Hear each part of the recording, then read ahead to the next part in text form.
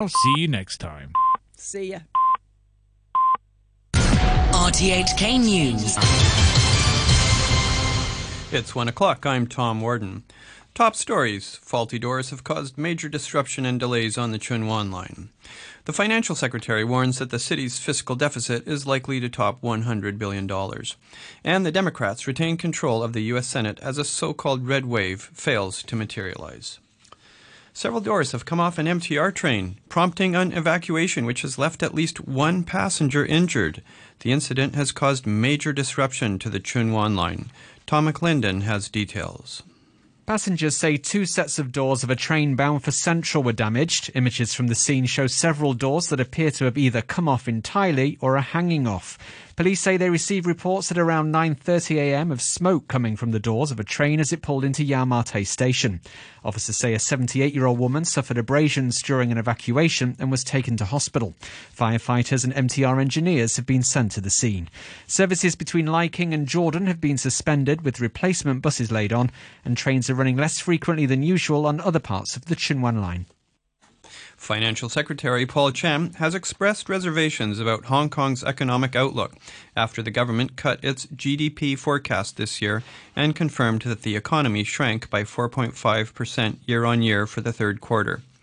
Speaking on a radio program, the finance chief says Hong Kong's economy is being hit by a range of factors, including falling export volumes and rising U.S. interest rates. He added that the city's fiscal deficit is expected to top $100 billion. Hong Kong will see a fiscal deficit of over $100 billion for this financial year. There are a few reasons, including poor market conditions, shrinking corporate profits tax, relatively quiet stock and property markets, and less revenue from stamp duties. So a fiscal deficit is inevitable. The Democrats have kept control of the U.S. Senate after holding the state of Nevada. Their candidate, Catherine Cortez Masto, defeated Adam Laxalt, who was endorsed by Donald Trump. The BBC's David Willis has more.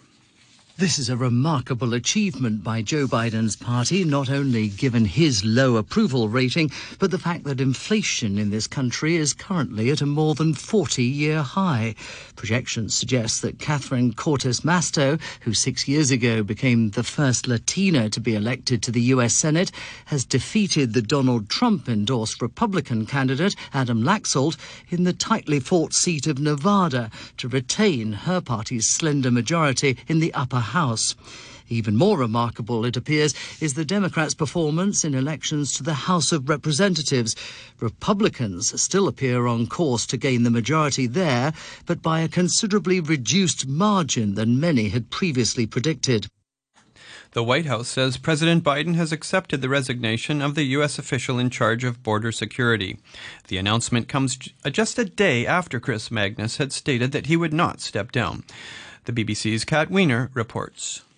Chris Magnus had held the post of Customs and Border Protection Commissioner for less than a year. During that time, the number of illegal crossings at the US-Mexico border reached a record high. On Friday, he said he'd been asked to resign or face a sack, and that he had lost the confidence of the Homeland Security Secretary, Alejandro Mayorkas. High immigration rates have been a favourite line of attack on the Biden administration by Republicans, who threatened to impeach Mr. Mayorkas if they took control of the House of Representatives following the midterm elections. In a statement, the White House thanked Mr. Magnus for his 40 years of service within law enforcement. Aviation officials in the United States have launched an investigation after 2 Second World War airplanes collided and crashed at an air show in Texas. Footage shows the smaller King Cobra flying into the back of a B-17 Flying Fortress at low altitude, slicing it in half. A fireball can be seen as the damaged aircraft hits the ground. Chris Kratoval was at the airshow with his 12-year-old daughter when the crash happened. The Dallas police estimated the crowd was between 5,000 and 6,000 people, and I have never seen a crowd grow more quiet or more still in just the blink of an eye. It went from being a fairly excited, energetic crowd with patriotic music playing to complete silence in stillness. And a lot of people, including myself, turned their children towards them and away from the airfield because there was burning wreckage in the middle of the airfield.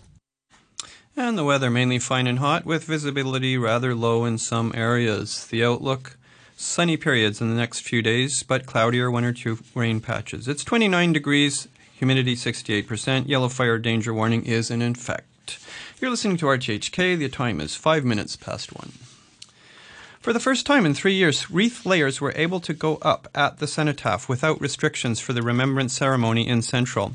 Today's representatives included 98-year-old John T. Seward, who's been a regular visitor to Hong Kong in recent years, attending remembrance ceremonies.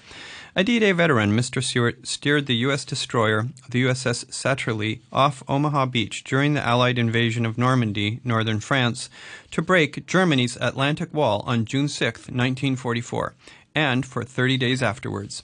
He has been awarded the French Legion of Honor, among other medals. The collapsed cryptocurrency exchange, FTX, says it's investigating a series of unauthorized transactions which were made as the company declared bankruptcy. Analysts say more than $200 million of assets were withdrawn in a day. The firm filed for bankruptcy protection in the U.S. yesterday.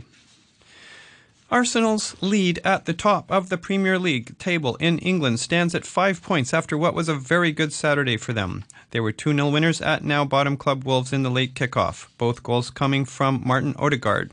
Earlier, Manchester City suffered a shock 2-1 loss at the Etihad Stadium, losing to Brentford. Both Brentford goals came from Ivan Toney, a player overlooked by England for the World Cup. The winner was deep into added time. The Brentford boss, Thomas Frank, was stunned by his side's win at the champions. As a single result, it's maybe the biggest result in club history. Going here against maybe the best team in the world, full strength they came with. We missed 4 or 5 of our starting lineup, and then fully deserved winning. Everton manager Frank Lampard called his side's performance unacceptable in losing 3-0 at Bournemouth. With defeat in the League Cup in midweek, Lampard has seen his side concede 7 goals in 2 matches against the same opponent. Nothing was good enough from us. So they had more desire on the pitch than our players. We made mistakes that their players didn't make, and you're going to lose games in a Prem like that. Leicester City beat West Ham 2-0 away. Nottingham Forest got a 1-0 win against Crystal Palace to move off the foot of the table.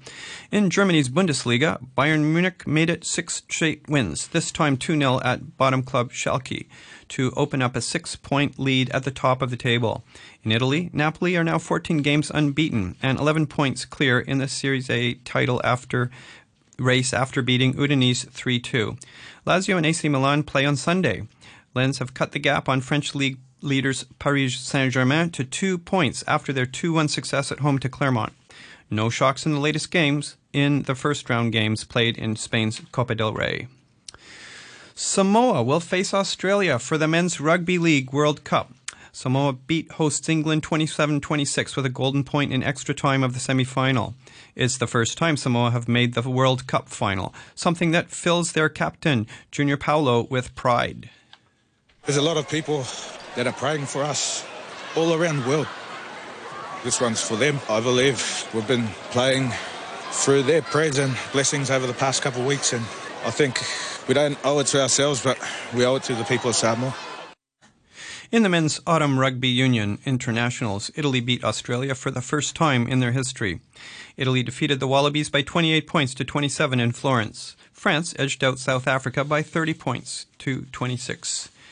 The NFL's head of Europe, Brett Gosper, has claimed they could have sold out the first regular season match in Germany more than 40 times over. Today, the Seattle Seahawks face the Tampa Bay Buccaneers at the Allianz Arena. It's the first match to be played in Europe outside the United Kingdom. There were 800,000 people in the ticketing queue, and the analytics says that if we'd have had enough seats, we could have sold 3 million tickets, which obviously wasn't possible, but nice to know there's such great demand in Germany. This is actually the first new market for a regular season game since Canada in 2008. So a decade since we've done something completely different. And a historic day, but also in an amazing stadium, the Allianz, which is the home of Bayern Munich. To the NBA now, and the Brooklyn Nets beat the Los Angeles Clippers 110-95 for their 4th NBA victory in the 5 games since Kyrie Irving was suspended. Star guard Irving was suspended for at least 5 games by the Nets.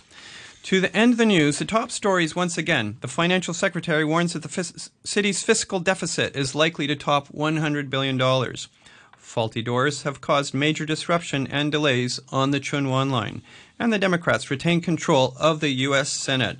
The news from RTHK. Yeah, yeah, yeah. RTHK Radio 3. Ladies and gentlemen, this is a journey by a DJ. A journey which along the way will bring to you new color, new dimension, new value, and a new experience.